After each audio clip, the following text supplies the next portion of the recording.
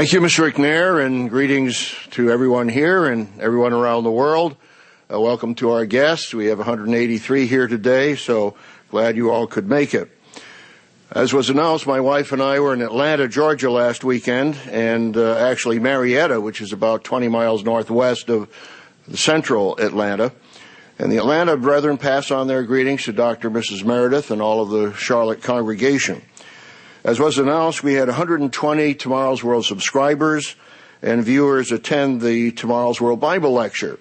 It was a little touch and go whether we were even going to hold the lecture because Mr. Jack Lowe and Mr. Franz were looking around all the hotels, and to have rent a hotel for a large enough audience would have cost around $3,000 to $5,000. And so they were about ready to give up when Dr. Franz, an administrator at Life University, walked into the administration office and asked if they rented any of their auditoriums, and said, well, we just happened to have a cancellation. And so we were able to have Sabbath service there in the morning and the Bible lecture in the afternoon, and the price was $0.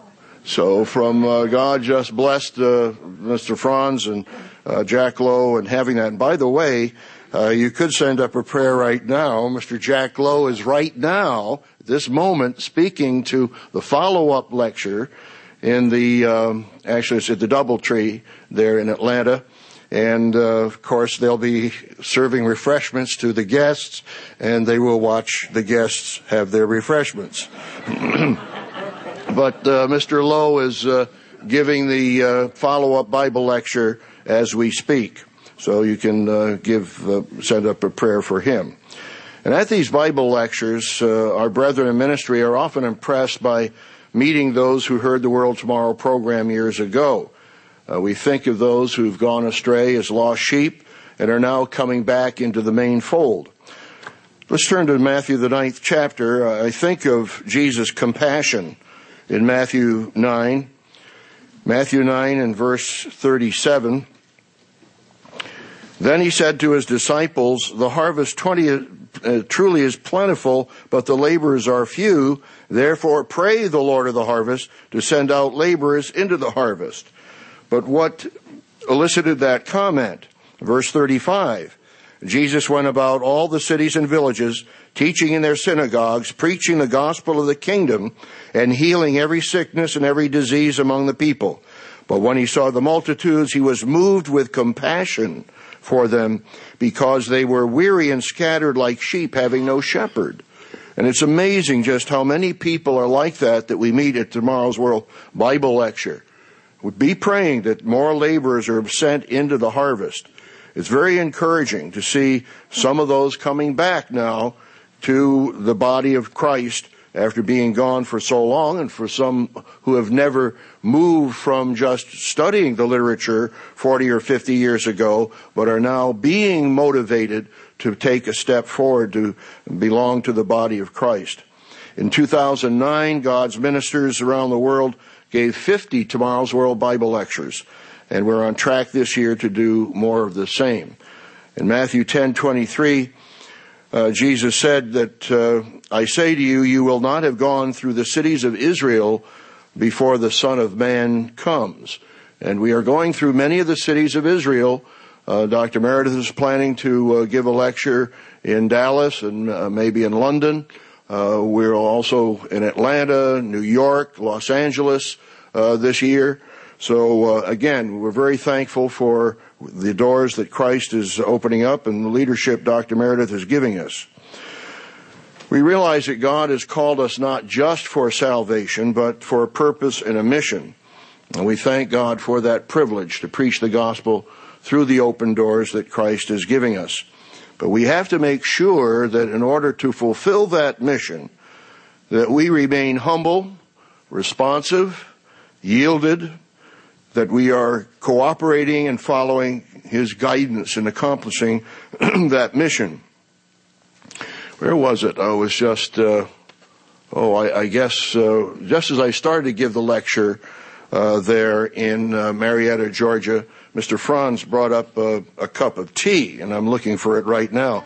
But I kind of said to the audience there said, "Oh, well, thank you for my Georgia White Lightning." And anyway, they all laughed, and I appreciated that. It would be nice to have some of that right now.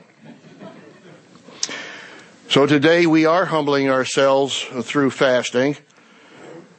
One of the first attempts that I had of studying the Bible topically was to choose the subject of fasting. And so I got a concordance and I looked up all the references to fast or fasting. And one of the impressive stories that I ran across was 1 Kings 21. Let's turn to 1 Kings 21. Well, I found out that when you do such a study, that you not only find a sentence in which the word fast or fasting occurs, but you have to expand your study to understand a full story. And this was a fascinating story. This was the story of Naboth is murdered for his vineyard. Naboth was a neighbor of King Ahab. And King Ahab lusted after Naboth's vineyard. So in chapter 21, Naboth said, verse 3, Naboth said to Ahab, "The Lord forbid that I should give you the inheritance of my fathers to you." So Ahab, verse 4, went into his house sullen and displeased because of the word which Naboth the Jezreelite had spoken to him. For he had said, "I will not give you the inheritance of my fathers." And so Ahab lay down on his bed, turned away his face, and would not eat food. You talk about a spoiled kid. He just did not get his toy. He was repenting? No, he wasn't repenting. He was sorrowful because he didn't get his way. Oh, but now comes the solution. Jezebel, verse 5, his wife came to him and said, "Why is your spirit so sullen that you eat no food?" "Because Naboth didn't give me my vineyard." And he said, and Jezebel said, "Now I'll get it for you." Verse 7, so she set up false witnesses and they executed Naboth. And King Ahab took over Naboth's vineyard by fraud and by deceit and by Jezebel sending up false witnesses to have Naboth executed. So what happened? Well, Elijah, the prophet, came to him and he said in verse 17, God told Elijah, verse 18, "Arise, go down to meet Ahab, who lives in Samaria. There he is in the vineyard of Naboth, where he has gone to take possession of it." And so Elijah pronounced a death penalty upon King Ahab for his evil. He says in verse 21, "Behold, I will bring calamity on you. I will take away your posterity, and will cut off Ahab from every male in Israel, both bond and free. And I will make your house like that, the house of Jeroboam." And then concerning Jezebel, verse 23, "The dog shall eat Jezebel by the wall of Jezreel." Verse 25, notice this, "There is no one like Ahab who sold himself to do wickedness in the sight of the Lord, because Jezebel, his wife, stirred him up." And we've seen as ministers various men who we thought had potential for leadership in the church, and yet their wives took them in a different direction. And so it's important that both wives humble themselves and husbands humble themselves. They can work as a team with the right kind of leadership and cooperation. But I hope we don't have any Jezebel. Well, if your name is Jezebel, I guess we can forgive you for that. But I hope we don't have any Jezebels in character as portrayed here. But notice, verse 27, what did Ahab do? When Ahab heard those words, that he tore his clothes, put sackcloth on his body, and fasted, and lay in sackcloth, and went about mourning.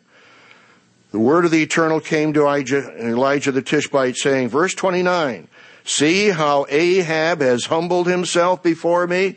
He'd already pronounced the death penalty on him. "Because he has humbled himself before me, I will not bring the calamity in his days. In the days of his son, I will bring the calamity on his house." What a remarkable lesson. The most wicked king of Israel, upon whom Elijah had announced the death penalty, humbled himself, and God said, "I will not bring the calamity upon him." The lesson is very profound, that here this individual humbled himself before God. So that is one of the greatest lessons that we should learn on this day of fasting. I was listening to Dr. Meredith's sermon, which is being played today around the world, and he mentioned again that the fundamental reason for fasting is to humble ourselves. The world, of course, uses it to try to use political gain or to twist people's arm. They go on a hunger fast to try to convince people to agree to their way. That's not godly fasting. But as we humble ourselves today, what lessons should we learn? What changes should we make in our lives? It's just 3 weeks from tomorrow night is the Passover. And Dr. Meredith gave a sermon last week on preparing for the Passover, and that should be played as a must-play in our congregations for one of the next 3 Sabbaths. And today, of course, as we heard in the announcements, all of the church congregations are seeing and hearing Dr. Meredith's sermon recorded especially for today's fast, and that was recorded on February 6th. And in one way, it'd be good to hear it again today. But in today's sermon, I'd like to first review our stated purpose for today's fast, and purposes, plural, and then consider one vital attitude that we need until the return of the Savior. And that attitude is the quality of repentance. So what purposes were announced for the fast today? Number 1 is to honor God. We do this by humbling ourselves before Him. Let's turn to Micah, the 6th chapter, Micah 6. We realize that here is a profound way of life, something that we should have internalized. Micah 6 and verse 8. He has shown you, O man, what is good, and what does the Eternal require of you? But to do justly.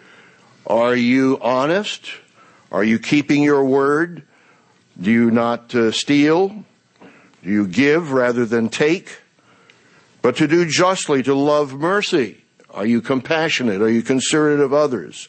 Micah 6 verse 8. And to walk humbly with your God.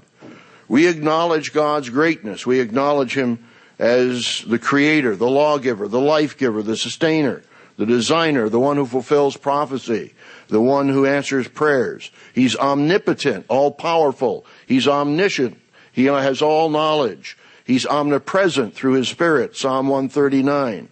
So God is great, and He has a plan. He's called the Father of whom the whole family in heaven and earth is named in Ephesians, the 3rd chapter. So we're fasting today to humble ourselves before God and to honor Him. James, the 4th chapter, in verse 7, I think Dr. Meredith quoted that in the sermon that's being played in other churches around the world today. James 4 and verse 7.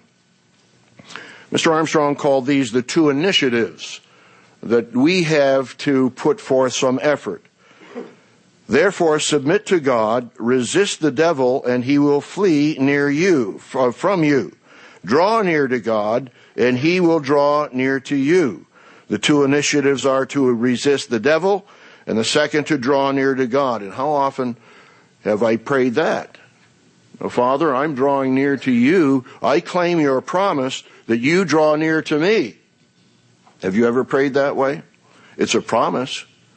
Draw near to God, and He will draw near to you. Cleanse your hands, you sinners. Purify your hearts, you double-minded. You know, you're playing games with yourself. You're thinking, well, I'm going to church, so I'm doing good things, but at the same time, you're thinking all kinds of sinful images or thoughts or ideas. Lament and mourn and weep. Oh, how many of you have actually, and don't raise your hands, how many of you actually wept, shed tears, because you repented? You were sorry for what you've done in the past, or how you may have offended someone, or how you transgress God's commandments. Lament, mourn, and weep. Let your laughter be turned to mourning, and your joy to gloom. And how much of the world just laughs at sin? It's joy to them. But they don't realize, as it tells us in Galatians 6, as you sow, so shall you reap. If you sow to the flesh, you will of the flesh reap corruption. And yet they joy in sin, in lasciviousness, and in fraud, and all kinds of evils. So God says, look, you're laughing? You better turn that laughing around. And you might do some mourning and weep. Let your laughter be turned to mourning and your joy to gloom. Humble yourselves in the sight of the Lord, and He will lift you up. So if you're downcast, God can lift you up. If one of the purposes of the fast today is to honor God. The second reason is to draw us even closer together before the Passover. God's people around the world today are unified in seeking God. We need to be closer to one another, and we need to be closer to God. Let's look across the page here at James 5 and verse 16. James 5 verse 16, it says, confess your trespasses one to another and pray one for another that you may be healed. The effectual fervent prayer of a righteous man avails much. So we draw close to one another by praying for one another, loving one another, serving one another, and helping one another. I remember one time an example, a very simple example, but I just can't forget it. Mr. Herbert Armstrong in a sermon or a Bible study one time said, some of you don't feel close to me. Now, why is that? Now, if God is up here and you are here and I am here, neither of us is close to God. But if God is here and I'm close to God and you're not close to God, we're not going to be close to one another. But if God is here, I'm close to God, and you are close to God, we will be close to one another. A very simple illustration. But it's very true that if we are close to God, we can be close to one another. That's the second reason for the fast, is to draw us closer together. A third reason, and of course Dr. Meredith did not enumerate these, I'm just giving them for your help in outlining your notes. A third one is to seek God wholeheartedly and draw close to Him. Of course, Dr. Meredith mentioned that several times in his letter and in his email. To seek God wholeheartedly and to draw close to Him. So how close do you feel you are to God? We just read, if we draw near to God, He will draw near to us. Dr. Meredith wrote, we as a church need to seek God in prayer and fasting more than ever. So how do you do that? Sometimes when we're counseling newcomers and we're encouraging them to seek God, and they say, well, how should I seek God? Well, Daniel 9 is always a good answer to that question. So let's turn back to Daniel 9. Ezekiel, Daniel, and chapter 9. Daniel 9. Daniel understood that Jeremiah's prophecy that 70 years would be accomplished in the desolation of Jerusalem. Verse 3, Daniel 9.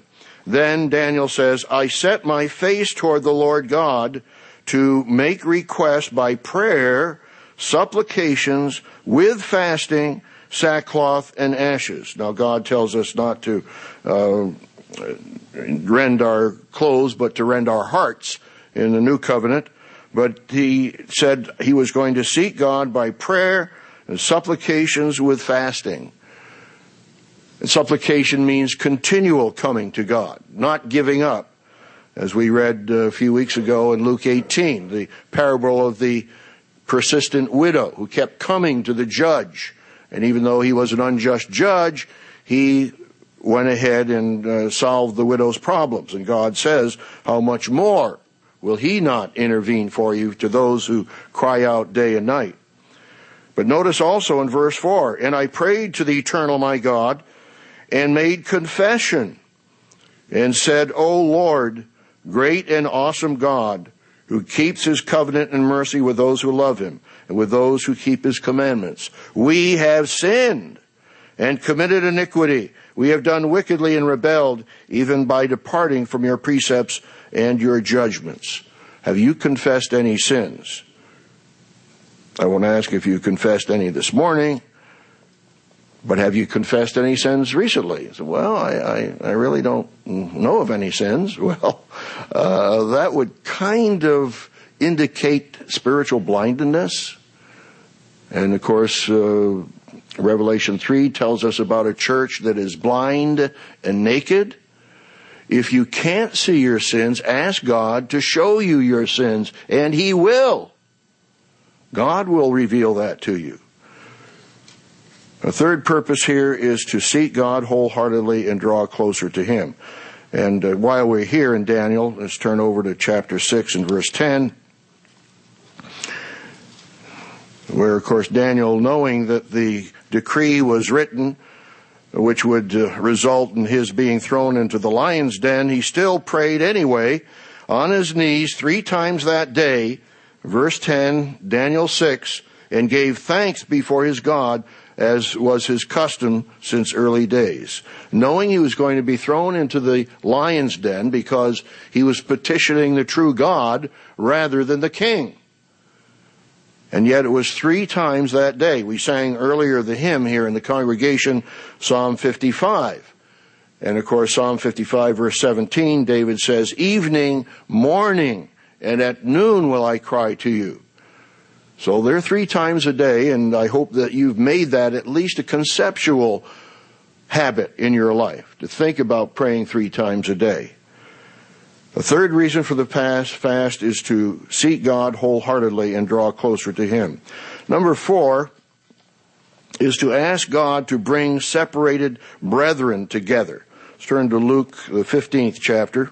This is the parable of the lost sheep. I already mentioned our experience with the Bible lectures and seeing those who are lost sheep, some who are coming back, and we know that even in our own experience here locally in Charlotte, that over the past 3 and 4 years, there have been several that have come back. Some of you have been that lost sheep, and you're back with us in the fold, and we're very happy about that and very thankful for that.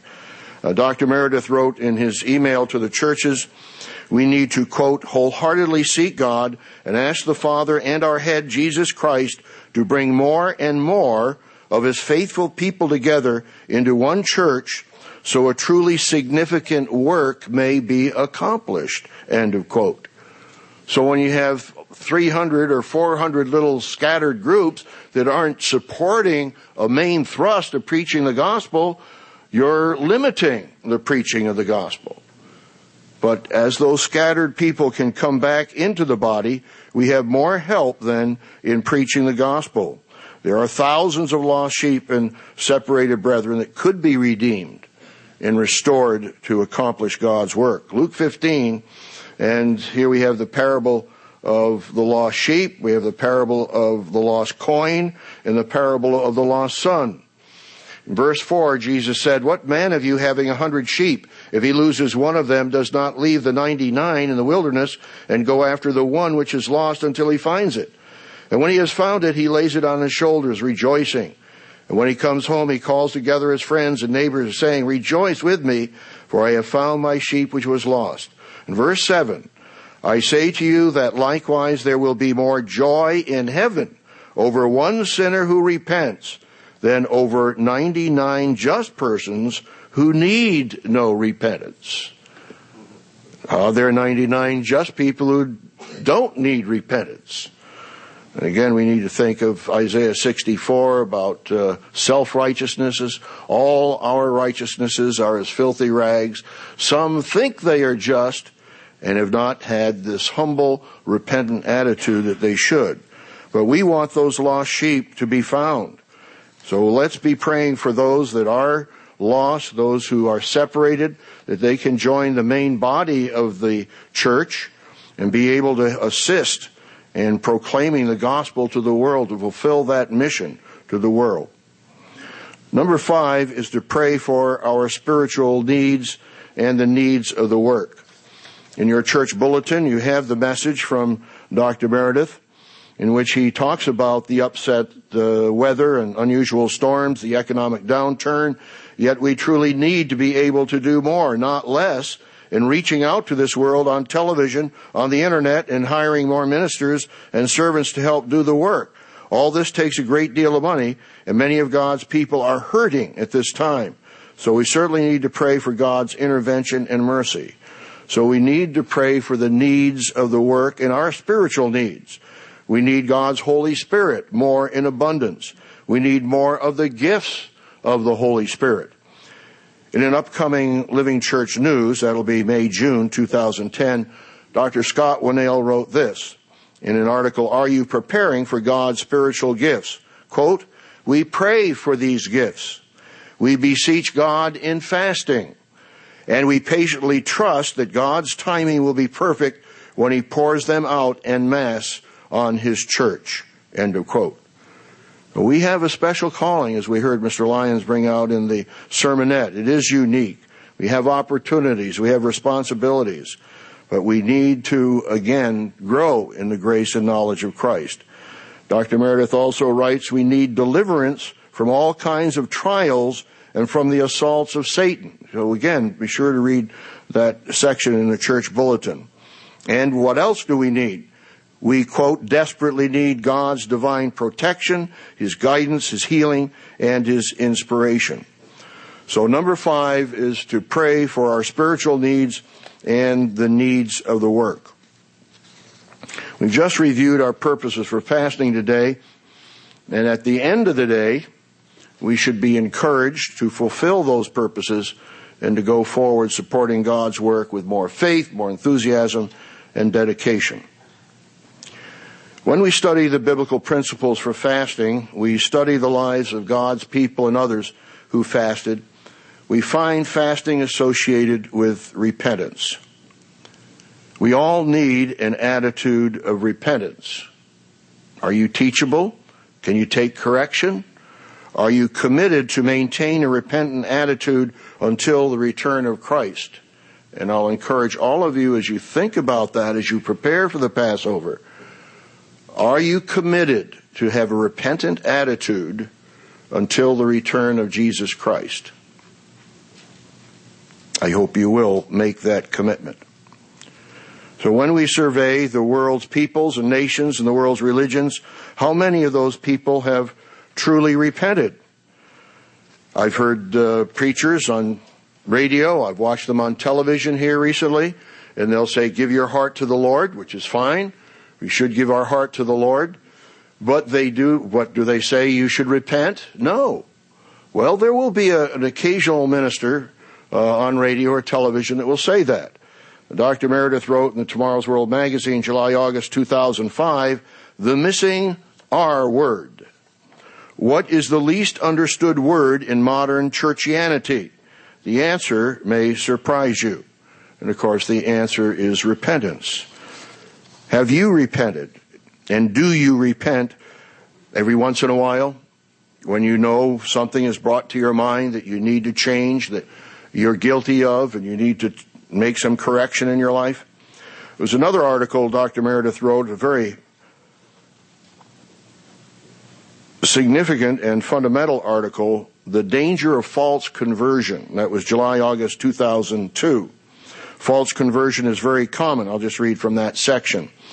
Frankly, most people attending the churches of this world, though having been baptized by them, never really knew what to repent of. They did not know what sin really is. At the time of their baptism, most people sincerely intend to do better, quote unquote, or make their peace with God, quote unquote. But since they have not been taught what sin actually is, they completely fail to see how rotten and sinful they have really been. They never really repent. They are not broken up about the wretched state of their lives and their own human vanity and selfishness, which expresses itself constantly in all of us.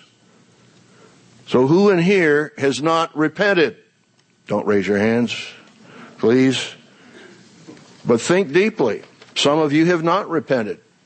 And yet that's the first word out of Jesus' mouth when he went preaching the gospel in Mark 1, verse 14 and 15. Repent and believe in the kingdom of God. And so we need to believe that gospel. Repentance is required of all human beings. Let's turn to Acts, the 17th chapter. Acts 17. So, well, God is not calling everyone at this time. That's correct. But nonetheless, the message to every single human being on the face of the earth, whether God is calling them or not calling them, is repent. And here the Apostle Paul was in Athens, and you know the story that he came across this monument said to the unknown God. And so he says, well, let me tell you about this unknown God. Verse 26, he has made from one blood every nation of men to dwell on all the face of the earth, and has determined their pre-appointed times and the boundaries of their dwellings, so that they should seek the Lord, in the hope that they might grope for him and find him, though he is not far from each one of us. For in him we live and move and have our being. Was that sentence, that scripture, a part of your thinking, a part of your character? In him we live and move and have our being. That's who you are. That's who you should be. As also some of your own poets, he's telling the Greeks, have said, for we are also his offspring. Therefore, since we are the offspring of God, we ought not to think that the divine nature is like gold or silver or stone, something shaped by art or man's devising. Verse 30, truly these times of ignorance God overlooked, but now commands all men everywhere to repent. God commands everyone, all human beings, to repent. Well, just what is repentance? Our Bible study course, Lesson 11, has a section on what is real repentance. How important is repentance? Many preachers and evangelists tell their listeners to believe in Jesus, yet few seem to say much about the subject of repentance. Note, the word for repent in both the Hebrew and the Greek language carries the meaning of turning. The Theological Word Book of the Old Testament says that the word goes, quote, beyond contrition and sorrow to a conscious decision of turning to God. So again, it isn't just a matter of sorrow, but it is a matter of action and turning our thinking around. These are definitions, I'll give you just one of them from Mr. Herbert Armstrong in What Do You Mean, the Unpardonable Sin, page 13. Repentance is a change of mind and attitude. It is a change from this carnal attitude of hostility toward God, of rebellion against God's law, to the opposite attitude of love, submission, obedience, and worship of God, and reliance on him. The Greek word is metanoia, which means a change of mind. And so we appeal to people in our television audience and in our readership to change their thinking, to challenge their thinking, to prove all things, and to read what is in the Bible and to begin to understand it. So repentance is a change of thinking, of mind and attitude, and one that turns around a way of thinking, a way of living, and the way you were going in the opposite direction to God, not away from him. What repentance is not. Let's take a look at two examples. Hebrews, the 12th chapter, Hebrews 12 and verse 17. Hebrews 12, verse 17. Remember, this is talking about Esau. For you know that afterward, when he wanted to inherit the blessings, remember he sold his birthright for a bowl of soup. For you know that afterward, when he wanted to inherit the blessing, he was rejected, for he found no place for repentance, though he sought it diligently with tears. No, he wanted that birthright, and he sought it with tears, but he didn't have true repentance, which is a change of mind. You can't change circumstances, but you can change your thinking. Another example of what repentance is not, Matthew, the 27th chapter, Matthew 27. Here is the betrayal of Jesus by Judas. Verse 3, Matthew 27.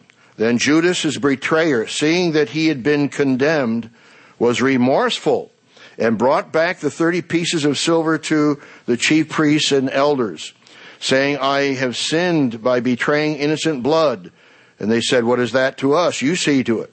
He threw down the 30 pieces of silver, the temple, and went out and hanged himself. Did he repent? It said he was remorseful.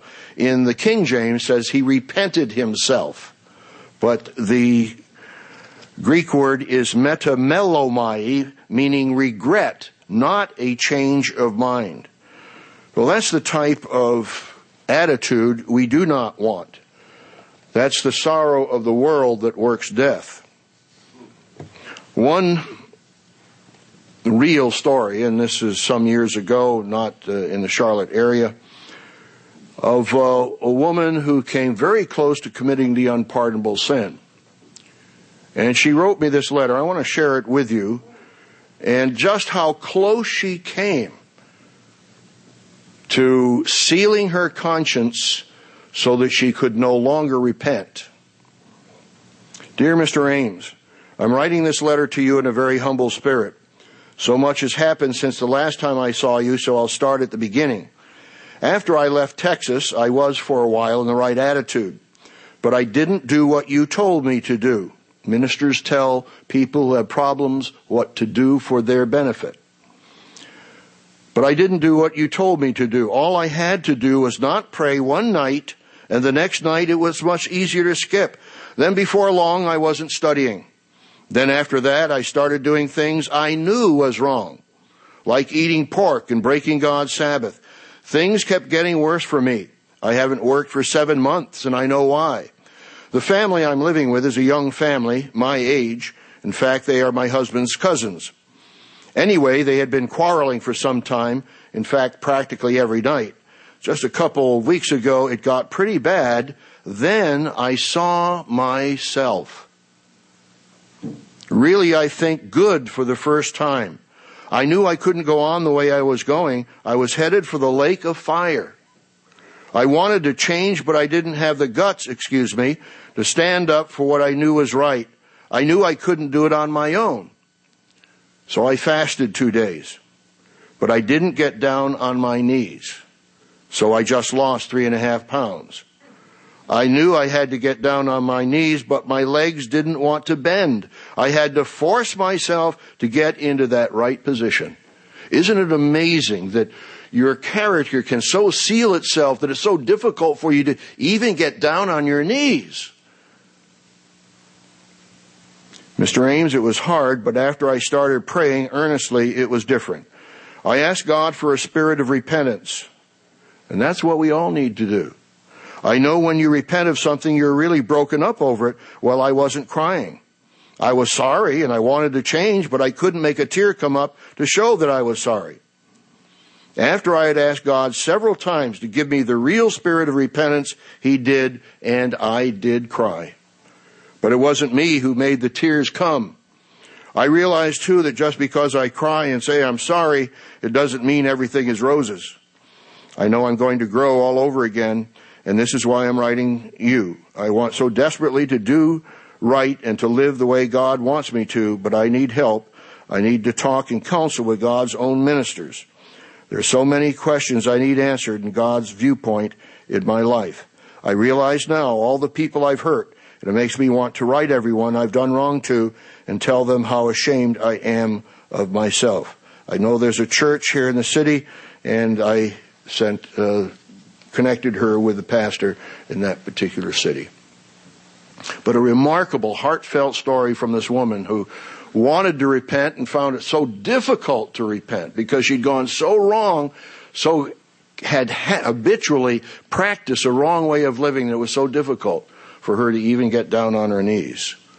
And of course, we need to make sure, as I've encouraged you before, that you make sure that you always pray every day. You don't let one day go by without praying. And you need those who have knees to bend, and some people have physical handicaps where they can't get down on their knees. But everyone who can needs to be on his knees every day, at least for a little while, and be praying a good, solid, I won't say a particular period of time, but I will say that Dr. Meredith's admonition to ambassador students back in 1962, when I was a student, to be praying a half an hour a day on your knees has been very helpful over the decades. I wouldn't be here today if I had not followed his instruction and been faithful in doing that for many years. It doesn't mean I didn't let a day go by. I did without praying a half an hour on my knees, but I did not let a day go by without praying. And again, God can forgive whatever sins we commit if we're repentant. Let's turn to 1 Corinthians, the 11th chapter. We need a godly sorrow and not a worldly sorrow that leads to death. And of course, as we approach the Passover, we need to examine ourselves for that time. And I'm sure Dr. Meredith covered that in his sermon last week, which you heard.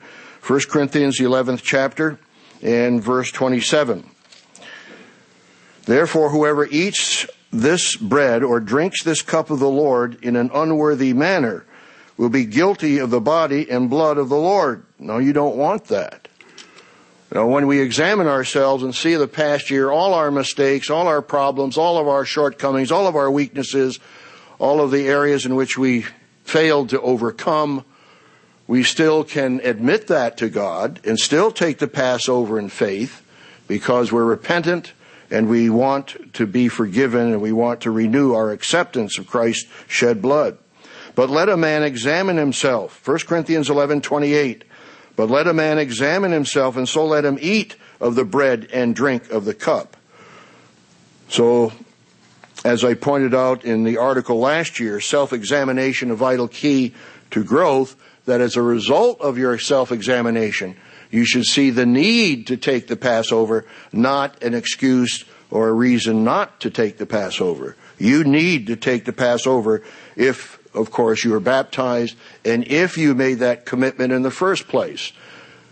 You see, there's a more fundamental commitment than just taking the Passover, and that takes place at baptism. That is when you count the cost. That's when you make your commitment. That's when you surrender yourself and demonstrate to God that, yes, you are committed. You're willing to bury the old man in immersion in a watery grave and come out to walk in newness of life, and then with the laying on of hands, receive God's Holy Spirit. What do you examine? Well, I won't go over the whole article, but I'll just mention those items that were listed last year in self-examination and preparation for the Passover. Examine yourself with respect to prayer. Have you let one day go by without praying? Do you pray morning, evening, at night, or evening, morning, and noon, as David said in Psalm 55:17? Do you read God's Word? Is it a part of your way of life? You want that spiritual nourishment, that food. Or are you neglecting Bible study? Are you fasting? Very good. You're doing that today. You were forced, I would say you weren't forced to do that. You were encouraged to do that today. So if you hadn't fasted since the Day of Atonement, you can be thankful. Thank God for the fast today. But is that a part of your regular way of thinking? Love for the brethren. Have you really shown that kindness and love throughout the past year as you approach the Passover? Have you made progress in overcoming? Can you look back and say, well, yes, God has helped me to grow in love or grow in patience or grow in mercy or thoughtfulness or self-control? And you can thank God for the good things and the growth and the overcoming and the blessings that have taken place over the past year. But there may be areas in your life in which you did not progress in weaknesses in overcoming those that you know you need to overcome. Examine yourself with respect to growth in the new covenant. God is writing His laws on our hearts and on our minds. That's Hebrews 8 and Hebrews 10. That's the new covenant. That means we are living by those laws of how to love God and how to love neighbor. Examine yourself with respect to tithes and offerings. Maybe you're not able to tithe, but are you not giving any offerings? But examine yourself with respect to that. And the admonitions of Revelation 2 and Revelation 3, where God says, he that has an ear, let him hear what the Spirit says to the churches, plural. So we have to examine ourselves with respect to each of those 7 messages, Revelation 2 and 3. Have we left our first love? That's the Ephesus weakness. Or are we lukewarm? So we need to examine ourselves with respect to all 7 of those churches in preparation for the Passover. Examine ourselves with respect to supporting of God's work. Is that prime? Is that a priority in our life? To realize that, as we heard in the sermonette, we have that unique calling to preach the gospel to the world. And examine yourself with respect to repentance. Have you repented? Do you have a repentant attitude? Or are you resistant? Are you hard-hearted? Are you uncooperative? Are you argumentative? Let's turn to 2 Corinthians, the 7th chapter. 2 Corinthians 7. Here we have the contrast between the sorrow of the world and godly sorrow. 2 Corinthians, the 7th chapter, and let's start in verse 10. Remember that the Apostle Paul had sent probably the most corrective letter in the New Testament, 1 Corinthians, of correcting the Corinthian church for its tolerance of sin, where there was incest or the young man had relations with his father's wife, his stepmother, most likely. And Paul gave a very strong corrective letter to deliver that man to Satan for the destruction of the flesh so that he might be saved. And apparently that correction helped that young man. Apparently he did repent. And so Paul writes here in verse 10, for godly sorrow produces repentance leading to salvation, not to be regretted, but the sorrow of the world produces death. I've experienced that, as a teenager, the sorrow of the world. I got caught, and I was sorry that I got caught. I was embarrassed. I wasn't sorry for having committed the sin, but I was sorry for having gotten caught and being embarrassed and having to pay the penalty. That's the sorrow of the world that works death. The godly sorrow says, I want to make a change in my life. I don't want to repeat the same mistake. I don't want to repeat the same habit and sin. For godly sorrow produces repentance leading to salvation, not to be regretted, but the sorrow of the world produces death. Verse 11, 2 Corinthians 7. For observe this very thing, that you sorrowed in a godly manner. Now this is the fruit of godly sorrow. What diligence it produced in you. Yes, you're not casual, you're not careless, you are diligent. You are making sure that you're doing what is right. You're staying close to God, you're praying, you're studying, you're loving your neighbor. What diligence it produced in you, what clearing of yourselves. Well, you don't justify yourself, but you clear yourself by correcting wrongs in the past and making up, if you can. If you've stolen, and you know who you stole from, you pay that person double or perhaps more what you stolen. I remember one time years ago, I was working in Norfolk, Virginia, and I found a shirt that I had borrowed from a classmate back in college. I thought, oh, this is bad. I actually got his address and mailed it back to him. It was an incredible act. I've got to search. I better not start confessing all my sins here, but I know that I have some books, I think, in my library that belong to someone else. And by the way, if some of you have my books, you could return them to me as well. So, always put your name in your book. What clearing of yourselves? You've demonstrated that you want to do what's right. What indignation? Yes, you're angry at sin. The fear of the eternal is to hate evil.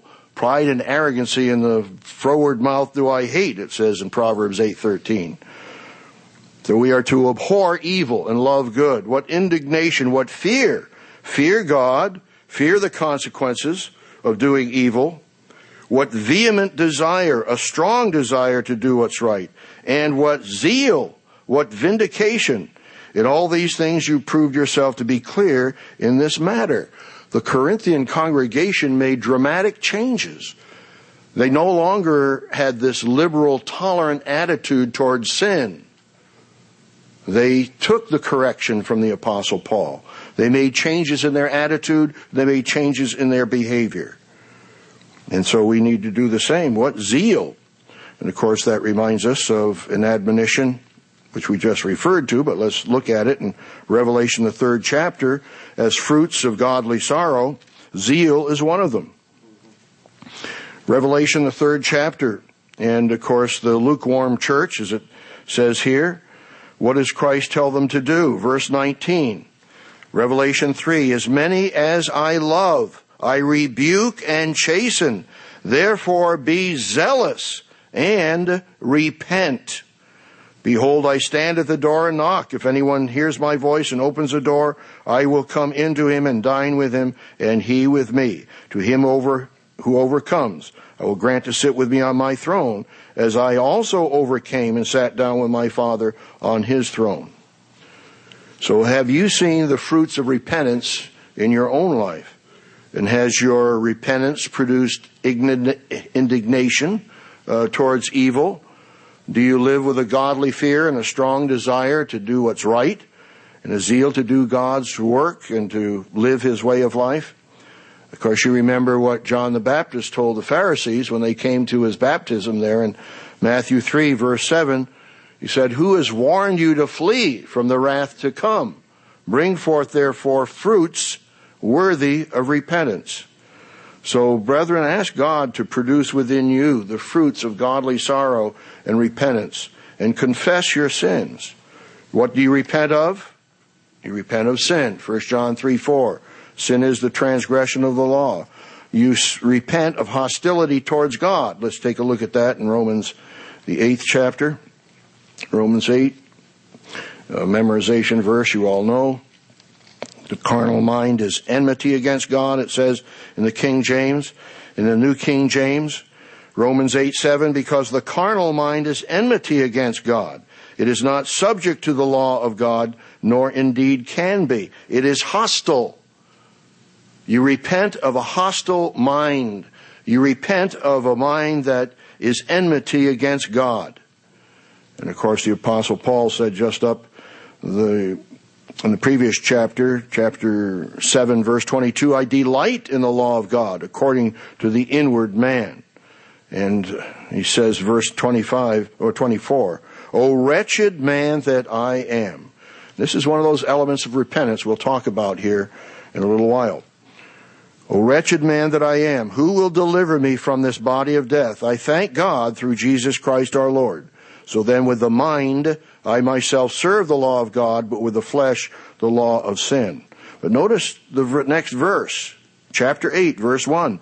There is therefore now no condemnation to those who are in Christ Jesus, who do not walk according to the flesh, but according to the Spirit. That doesn't mean we don't sin. We do sin from time to time. But the mental attitude is one of, if I find something wrong with me, I will confess that it's wrong, I will admit that it's wrong, and I will ask God forgiveness, and I will want to change. That's why there's no condemnation, because someone walking in the Spirit has that repentant attitude. And if something is pointed out that is wrong, in a microsecond, he's repented of that, and he's willing to change and to grow and to go in the right direction.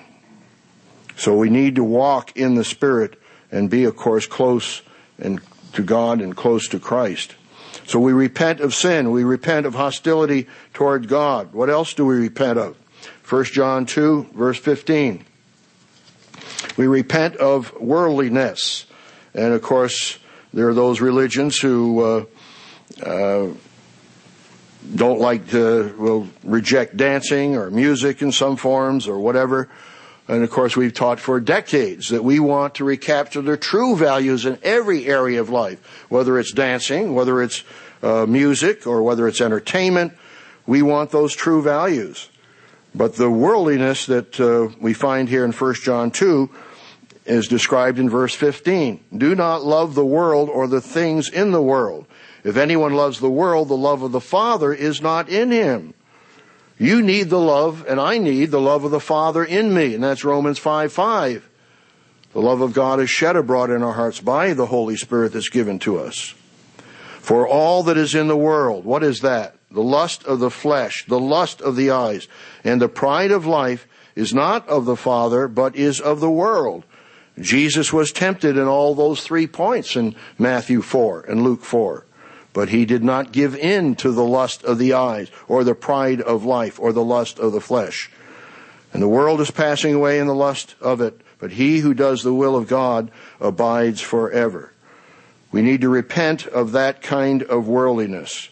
We need to also repent of self.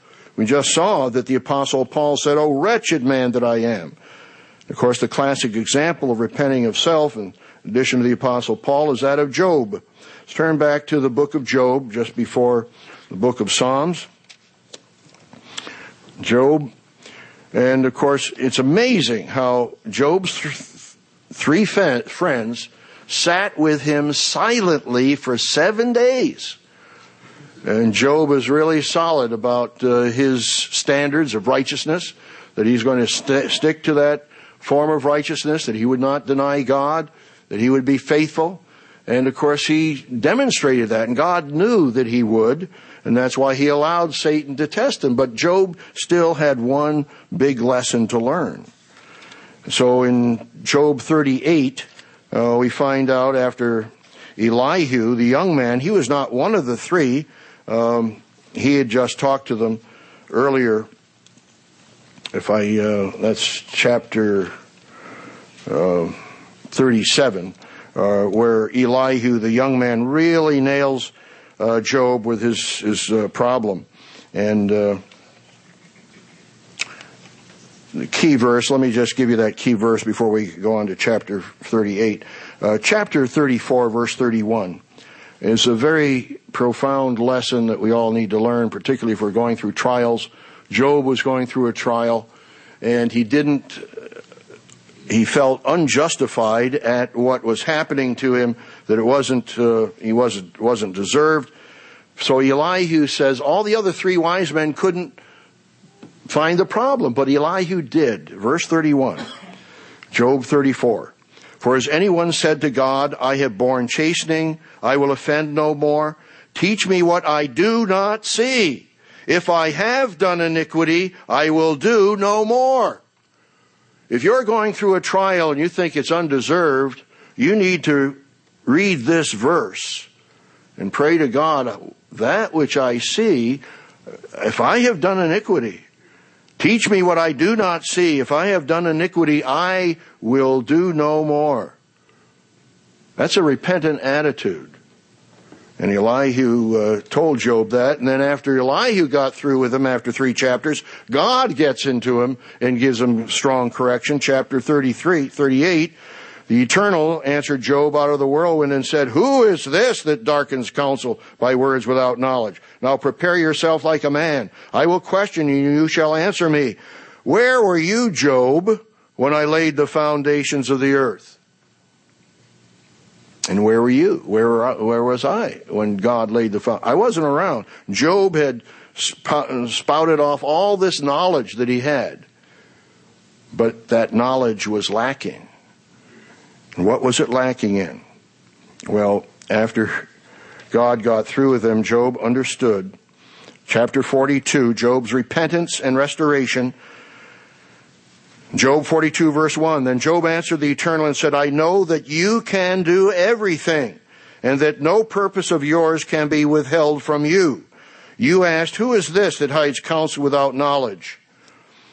Therefore Job finally admits his weakness, therefore I have uttered what I did not understand, things too wonderful for me, which I did not know. Listen, please, and let me speak. You said, I will question you, and you shall answer me.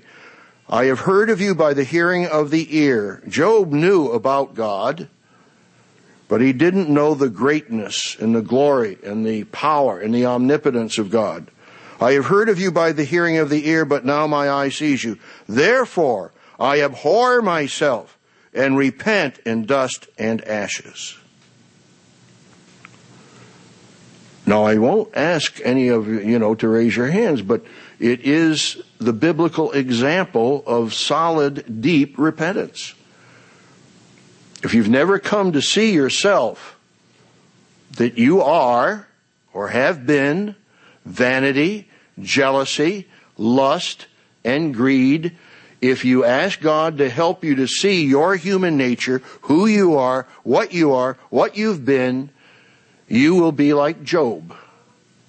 You will say, I abhor myself and repent in dust and ashes. I don't want to be this way anymore. I want to change. And there are millions of people around the world who have not seen themselves, who think they're righteous and good, and don't even understand human nature, what human nature is. Human nature is partly good and partly evil. And God, after Adam and Eve took of the tree of the knowledge of good and evil, rather than the tree of life, humanity has gone its way of setting its own standards and saying, I will decide what's right and what's wrong. God is not in my picture. But that's the way that leads to death. So we've seen what we are to repent of, and we need a depth of repentance. Unger's Bible Dictionary has a good description. It's actually, this one is the new Unger's Bible Dictionary of repentance. Repentance contains as essential elements: 1, a genuine sorrow toward God on account of sin. And it gives many scriptures here. 2, an inward repugnance to sin necessarily followed by actually forsaking it. 3, humble self-surrender to the will and service of God. Repentance, it should be observed, has different stages of development. In its lowest and most imperfect form, it may arise from fear of consequences or penalty of sin. If it goes no farther than this, it is simply remorse and must end in despair, just as it did with Esau and just as it did with Judas. But I've given you this analogy before, but for those of you new, I'll give the analogy again, and to show the various levels and depth of repentance. The analogy is if you were told by a doctor you were smoking cigarettes, a couple packs a day, and the doctor says, look, you got lung cancer. Unless you quit smoking, you're going to die. Uh-oh. He's motivated to make a change in his life. Maybe he stops with struggling and physically, maybe finds some other substitutes or whatever. He stopped smoking. But what motivated him was fear of the consequences. And that's why John the Baptist said, who told you to flee from the wrath to come? And frankly, that motivated me when I began starting to know a little about the truth and seeing the booklet, 1975 in Prophecy, and seeing those depictions of bodies being bulldozed into graves, which has happened in Haiti and in other places around the world. I didn't want to be a part of that. And I was motivated out of fear initially to make some changes. But that's not repentance. That's just perhaps an initial step. In its lowest and most imperfect form may arise from fear of consequences or penalty of sin. So maybe the individual smoking gives up his cigarettes, but he still needs to go to a deeper level and see, why is smoking wrong? Because it defiles the temple of God's Holy Spirit. 1 Corinthians 6 verse 19. You're defiling the temple of God's Spirit, and if you're lusting after it, which most likely you are committing idolatry. You are worshiping a cigarette. Covetousness is idolatry. It tells us in Colossians, the 3rd chapter. You are an idolater.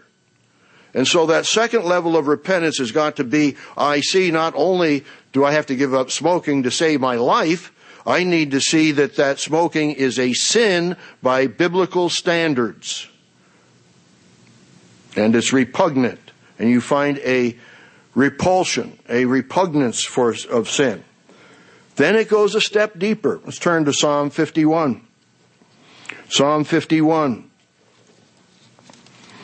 And David, of course, his prayer of repentance. By the way, I just want to encourage song leaders. Sometimes we sing this song in kind of an upbeat manner in regular song service. I like to lead this, in our hymnal, Psalm 51 at the Passover, and it has more somber and deeper meaning. So please, song leaders, take that admonition. David says in Psalm 51, verse 1, have mercy upon me, O God, according to your loving kindness, according to the multitude of your tender mercies. Blot out my transgression. Wash me thoroughly from my iniquity and cleanse me from my sin. He didn't ask for justice. He's asking for mercy. He's acknowledging his transgressions. Verse 3, for I acknowledge my transgression, and my sin is always before me. Now, wait a minute. What's he saying here? Against you only have I sinned. The man with the smoking gave up smoking for fear of death. He finally sees that the sin is wrong, but did he see that he was sinning against God? And that when you come to see that you spit in Jesus Christ's face, symbolically, metaphorically, then you are more deeply convicted of your sin and of your way of life. And that by purposely transgressing the physical laws, which are damaging your body, you were symbolically laying stripes on Christ's back, for as by his stripes you were healed. And you understand, wait a minute, my sin is not just something that's bad and has bad consequences, but I have spit in God's face. And to such you are dead on the spot. The wages of sin is death, and the gift of God is eternal life through Jesus Christ our Lord. And so when you see that, as David said, against you only have I sinned and done this evil in your sight. Now, why did he say against God he had sinned? He had caused the death of Uriah. He'd committed adultery with Bathsheba. He had transgressed 2 of the 10 commandments. Why did he sin against God? Because God gave the 10 commandments and said, you shall not commit adultery. You shall not murder. Against you only have I sinned and done this evil in his sight, that you may be found just when you speak and blameless when you judge. Then later on, he says in verse 10, create me a clean heart, O God, and renew a steadfast spirit within me. Do not cast me away from your presence, and do not take your Holy Spirit from me. Restore to me the joy of your salvation, and uphold me with your generous spirit. Then, after I make these changes, I will teach transgressors your ways, and sinners will be converted unto you. So we've seen these examples of deeper sorrow, deeper repentance. And there's one more level of repentance.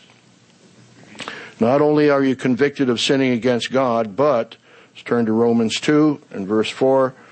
You see that God could have, in your past life, dispatched you, let you die earlier in your life. And I think I've told you the story before. When I was meditating on God's law, and it says, he that smites his father or mother shall surely be put to death. And I had slapped my father one time, and in age 25, that was when I was a boy, I was convicted of it and realized, look, I could have been put to death, whatever age it was, age 8 or age 11. And yet God allowed me to live from age 11 up till age 25 till I could acknowledge my sin and be able to be convicted of my sin. Technically, I could have been put to death for my sin long ago as a boy, because that's what the scripture says. And there are many other statutes and judgments which specifically give the death penalty. And yet God allowed me to live beyond that time, being patient with me over the years till I came to understand, yes, I need to honor my father and mother. I had disrespected my father and my mother. And I look back and realized my mother took care of me, changing my diapers. And oh boy, when I began to see, all of my past life and the kindness and love and care that my parents had given me, I just bawled. And realized, God has been merciful and patient with me all these years. And so in Romans 2 and verse 4, he says, do you despise the riches of his goodness, forbearance, and long-suffering? Yes, God was patient with me over all those years, not knowing that the goodness of God leads you to repentance.